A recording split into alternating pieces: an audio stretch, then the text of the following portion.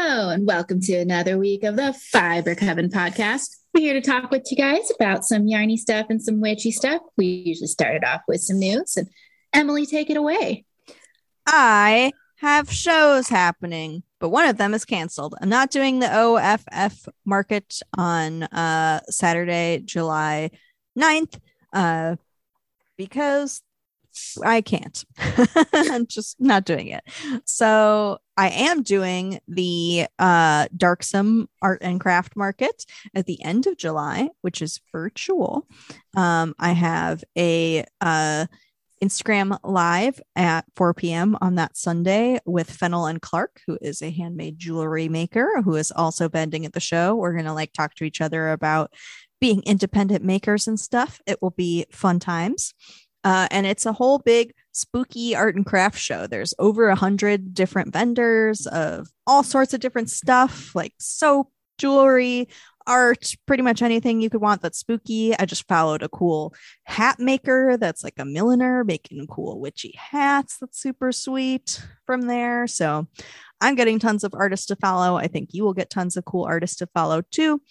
I will also have a coupon code to save 10% on my shop during that time, and I will have all of my spooky deathly cute stuff up for the show, so that will be cool. Some of the proceeds of the show are being donated to an abortion access fund. 5% of my sales from the show will be donated to that cause as well. I don't think they've picked the exact one. There was a voting process yet, so an abortion access fund. I will tell you what exact one it is when I know.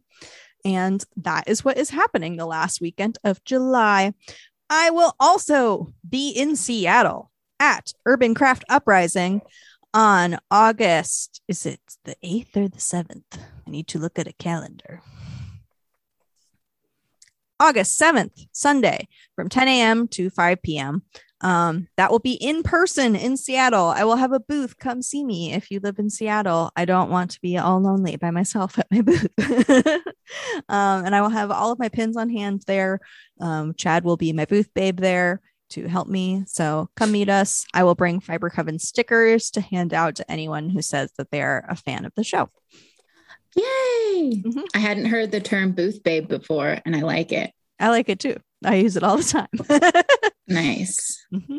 Great. And also, by the time you are listening to this, if you're listening to the audio version, there will be items that are going to be listed for totally 100% for abortion access. I picked out the thing, but I'll link it in the show notes.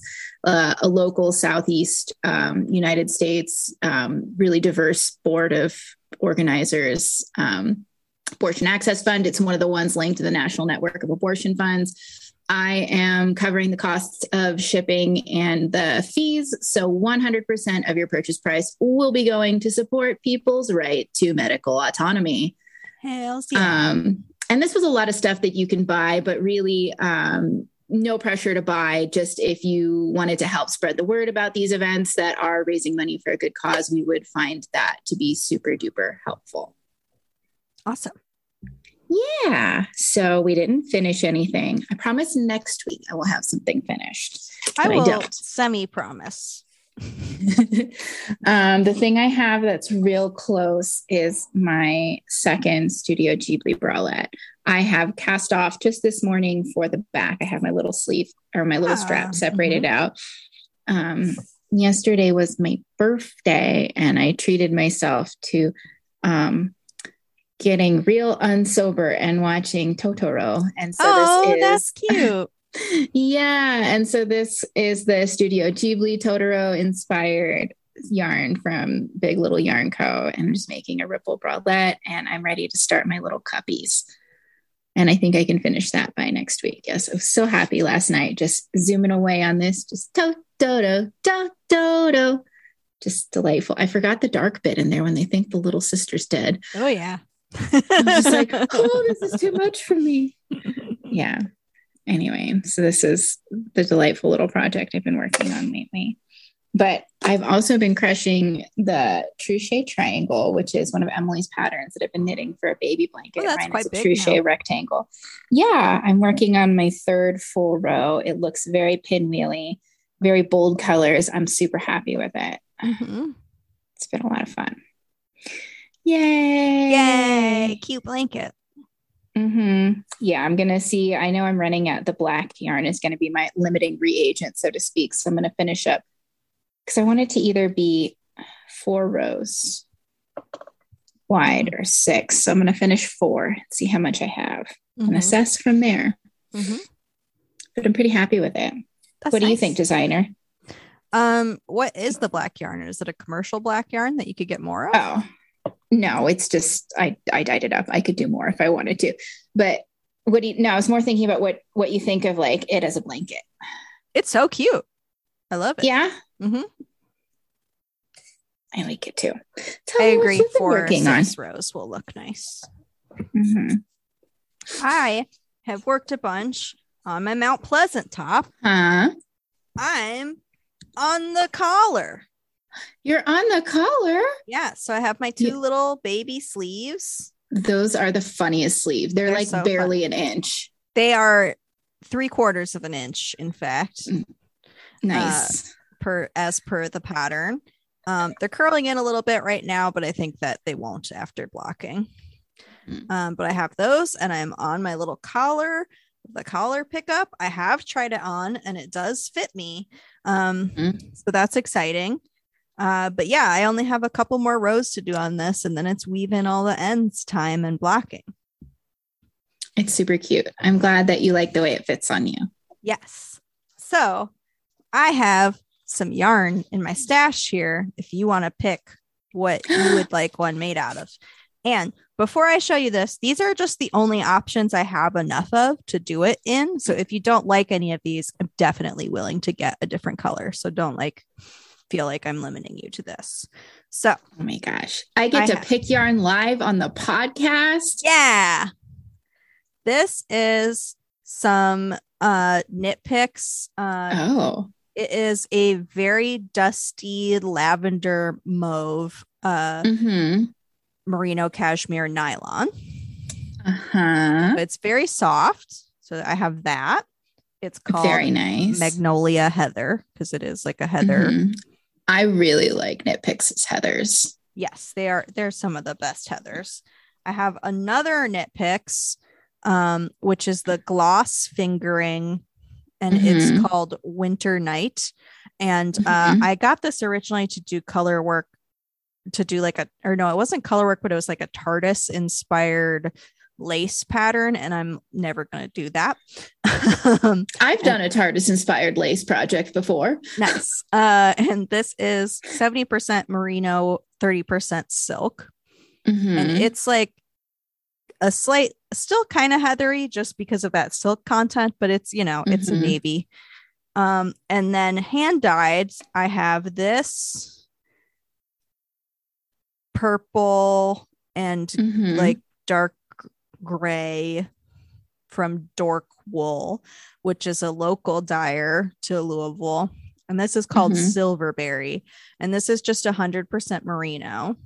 I have 2 of them, obviously. Nice. And it has like speckles and stuff. And then second hand dyed option is this hedgehog. Oh my goodness. Skinny singles. Is this Nor? Yes, this is Nor.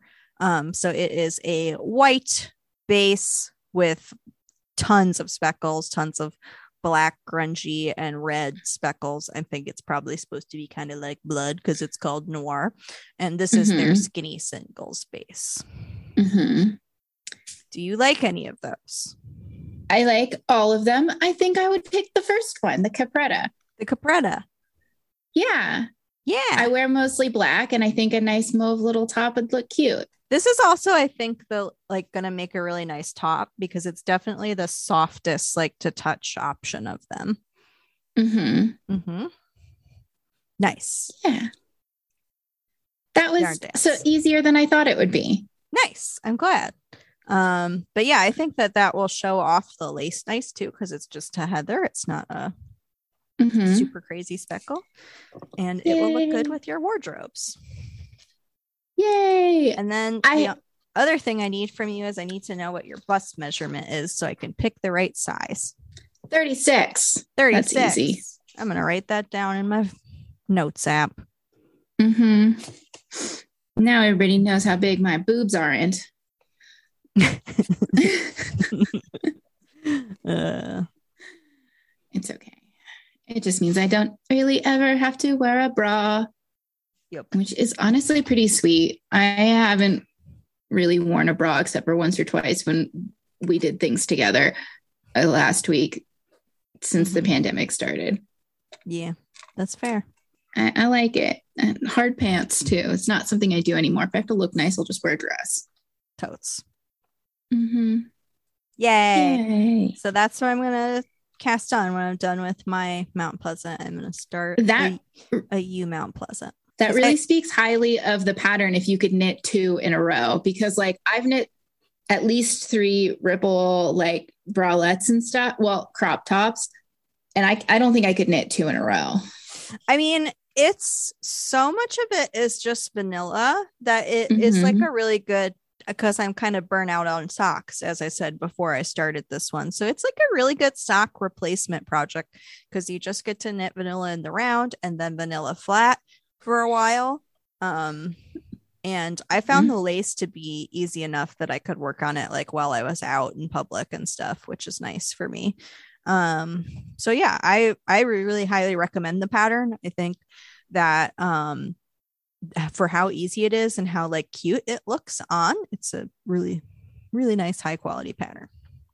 Rad. Have you been knitting on anything else? No. Fair enough. I guess that brings us to acquisitions, and I really only have your birthday presents you sent me. And first off is my possum. Emily has this nice, beautiful watercolor background. It's nice and purples, and it has a hissing possum on it. He is alert and staring you right in the eyes. It is fantastic, and I love it. He's fun. He was fun to make. I used my Beam watercolor paints for the background, which is a Canadian Indigenous person who makes handmade watercolor paint from natural materials and is super cool. So if you like to paint, look up Beam watercolor paints. Nice. And then you also gave me a skein of Lady Dye yarns in their DKA 100% superwash merino base in the Morticia colorway, which I have definitely put this in my cart before. Yeah, I got that from Boston pretty. Fiber Co. on my trip to Boston, and I kept like picking it up, and I was like, I think Lauren would really like this, and I debated not getting it because it is DK instead of fingering, but I was like, you can make yourself a quick little one-off DK project with it. That'll be fine because it's like so pretty. It is super pretty. It's like a light purpley base with like bits of dark purple and black and red. Morticia Adams would indeed like this very much. It makes me happy. I don't know what I'm going to do with it. Maybe you never know. I might get my act together and start knitting things and selling them for various liberal things that I like the idea of funding. You know, like human rights, which are quickly disappearing. Don't worry about it. Yeah. And that's what I got for my birthday. Yay. Hooray. Cool. So we can move on to Occult Corner. And this is kind of a spin-off of last week. I was researching cemetery traditions and folklore, and then I kind of detoured down into some like funeral and ancestor offering things.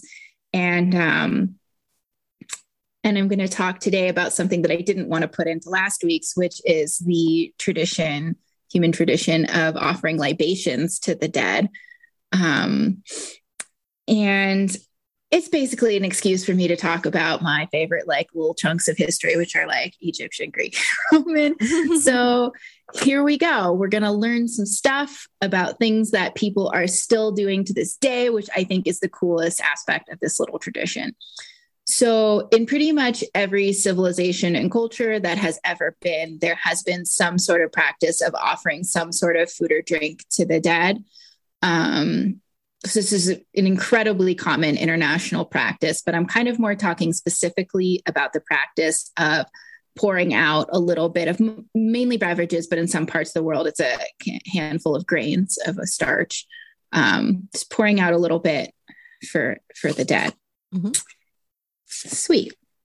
So it started in ancient Egypt, and the traditional thing that was poured out to honor the dead or to honor the gods was water, because water, when you live in a desert, you value water. Mm-hmm. And life, water was the giver of life, and it was sacred and all that good stuff. But this practice was said to have started in Upper Egypt, which upper meaning the headwaters of the Nile, meaning more south, more closer to the center of the African continent. So it disseminated there into, down the Nile towards the Mediterranean. And it also spread in the other direction into other African cultures. And it's, as Google tells me, still something that is practiced in lots of African cultures, past and present. And there's also a libation aspect to Kwanzaa. And this is just kind of like if this piques your interest, I suggest you go and find some more authentic sources of knowledge. But that's something that is.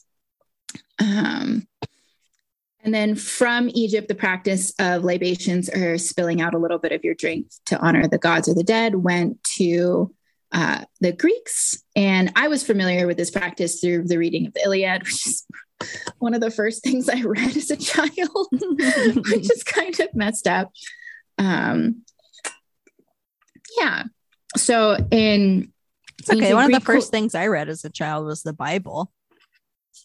It's a good point. Ancient texts that have entire chapters that are just who stabbed who and what you shouldn't do are perfect reading for anybody of any time. Mm-hmm. Anyway, in ancient Greek culture, there were two sorts of libation offerings. There were the first was the choi, which is where you have a vessel of the liquid that you're going to offer. And it wasn't only alcohol then, it could definitely be wine. That was one of the options in ancient Greece, but it could be honey or water or oil or perfume, just whatever like valuable liquid you had to pour out to honor the dead. So the choi was when you had a vessel filled with the liquid you're going to offer, and you pour the whole thing out onto the earth. And that was more of a practice to honor the gods, but more specifically, the sorts of gods that live within the earth, because they had the gods who lived in Olympus above the earth, and then the gods that lived below the earth, like Hades and Persephone, or perhaps the fallen heroes that were in the afterlife, which was all thought to be underneath in Greek mythology. And in contrast with the choi, which is the libation where you're spilling the whole thing, they had the sponde, which is where you're just offering out a little splash of whatever you're drinking to the gods or to fallen heroes or to your ancestors. One of the main sources that talks about Greek funeral practices is, of course, the Iliad and the funeral of Patroclus, which is like a huge deal in the Iliad. Some scholars say that Achilles performed the funeral rites that a wife would perform for a husband, but I don't know. I'm pretty biased. They've always been my favorite fictional gays, Achilles and Patroclus. I just love that story. It's really tragic. Like Patroclus's ghost, like asked to be put in the same urn as Achilles, who pretty much knows he's not coming back from this war. But there's lots of spilling of drinks out to honor dead Patroclus, who did a bunch of like crazy hero stuff and climbed the walls of Troy before getting killed. And there's lots of games, lots of spilling of liquor out onto the ground. And of course, the Romans love to copy the Greeks. Cocky, Freudian slip, totally appropriate when we're talking about the ancient Greeks and Romans. They were very horny. Beans. They were so horny. Anyway, Romans didn't think of a single thing for themselves as far as religious practices goes. Pretty much their city foundation story is the only original thing they've done. They did, however, incorporate lots from everywhere all around them, but most predominantly the Greeks. but they really ratcheted it up to 11. They had interactive sarcophaguses where you could go and visit the dead if you're going to go have a little picnic by your ancestor's grave. And you could pour a little libation directly into your deceased loved one's tomb, which I think is kind of cool. That is kind of cool. Yeah, many Roman burial sites or tombs had a little, basically like a little funnel that if you were going to pay respects to your deceased loved one, you could just pour out a splash and it would go directly in there and onto their little final resting place. But more famously, there was one super elaborate sarcophagus from Rome. And it was a whole elaborate dinner scene, and it had carved into it a little funnel that was a chalice that it would funnel it directly into the sarcophagus. But from the perspective, you would be the person pouring the libation to honor the dead would be fulfilling the role of the slave, filling the cup of the master, which I thought it was interesting. It's an interesting allegory. Like architecture that's meant for the dead is supposed to make you feel different things. And I think that one's a really interesting one, kind of on the lines of like memento mori, which was a Roman thing. Remember that you will die. And like in this little act of this one super fancy sarcophagus, it puts the pourer in the role of the slave. Like, we're all equal in death, sort of a thing. Mm-hmm. And in a less profound observation, it's like a beer bong for the dead. It is totally a beer bong for the dead. Mm-hmm. Oh, great. The Romans, they knew how to party. Yeah. And speaking of people who know how to party, I also saw around the internet that it is common in some Russian cultures to pour out a little vodka onto the graves of their deceased loved ones. It's the same sentiment. And the practice of libations is also mentioned in the book of Genesis in the Old Testament. So it's basically something that people who lived in the cradle of civilization have been doing. And fun fact, is still going on to this day. I will just preface this by saying I am a suburban light-skinned person. This is not my culture to talk about, but throughout the 90s hip hop culture and urban culture, there's a practice of pouring one out for the homies, made popular in the 1991 classic Boys in the Hood, as well as Tupac's 1994 song, Pour Out a Little Liquor. So this is a cultural practice rooted in ancient Egypt, which directly flows into people that are still doing this custom and honoring their deceased loved ones by pouring out a little of whatever libation that they are enjoying to honor those who have passed. And I just think it's super cool. I remember seeing that in like old school rap videos as a kid and thinking like, oh, I get that. It's just like the Greeks and Romans, but I realize it's not a connection that a lot of people would make, I guess. But there it is, something we've always done and something we'll always continue to do is pouring a little out for the homies. Yeah. Mm-hmm. And that's a brief history of libations. Nice. I like it. Yeah. Yeah. Any excuse to talk about history. Mm-hmm. Sweet. So for shameless self-promotion, what you got to sell, Emily? I have a shop update happening on Monday, July 11th. It will be at 11 a.m. If you want, you can sign up for my email newsletter so you don't miss out on stuff. I'm debuting a lot of new products in this shop update, including my new purple yarn ball earrings. So cute. They're really cute. So these are stainless steel posts, and the metal is 22 karat gold plated. So they should be good even if you have sensitive ears. They come with little rubber backings on the post, and I think they're very cute. I'll also be debuting my new yarn gumball machine keychain with the little shaker yarn balls inside of it, which is very fun. Cute. And I will have my new pastel rainbow yarn ball stitch markers and charms. So there will be a full set of 6 with all of the pastel rainbow colors, or you can get them individually, just one color if you want. So those are those. I have 2 brand new washi tapes. I have the pastel knit heart washi tape and the pastel rainbow yarn balls washi tape. And then I also have a totally brand new product, which is Croc charms. So these are charms for your Croc shoes. And I have 3 sets coming out. So there is the pink yarn love sets, which has the little word yarn, a little cable knit sock, a purple yarn ball, and a little pastel knit heart. Very and nice. There is also a blue and green version of that set that is all of the same stuff, but in blue and green. And then there is a full rainbow yarn ball set with 6 pastel rainbow yarn ball colors that you can get also. So you can really deck out your Crocs with some yarn stuff. That's so fun. You don't think it's fun. We know. Lauren hates plastic shoes. It's cute. Yes. So all of the Croc charms and the stitch markers will also be available in Junk Yarn shop at that time on that day. And she has a couple pastel rainbow yarns coming out as well. So if you want yarn, you can go shop with Kemper at junkyarn.com. And if you don't want yarn or you want like the earrings, the keychain, or the washi tape, you should come shop with me. Very nice. Yes. Rad. So cool.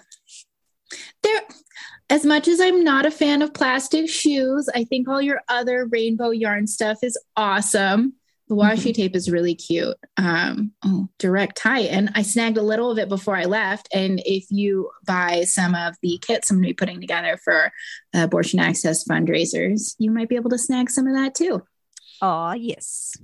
Yeah. So if you are looking to find us anywhere around the internet where you can find Emily's merch, my yarns, Emily's patterns, show notes for this podcast, just head on over to fibercoven.com and it'll direct you to all those places. If you haven't considered joining our Patreon, come join. We have a really cool Discord group and I think they're awesome people.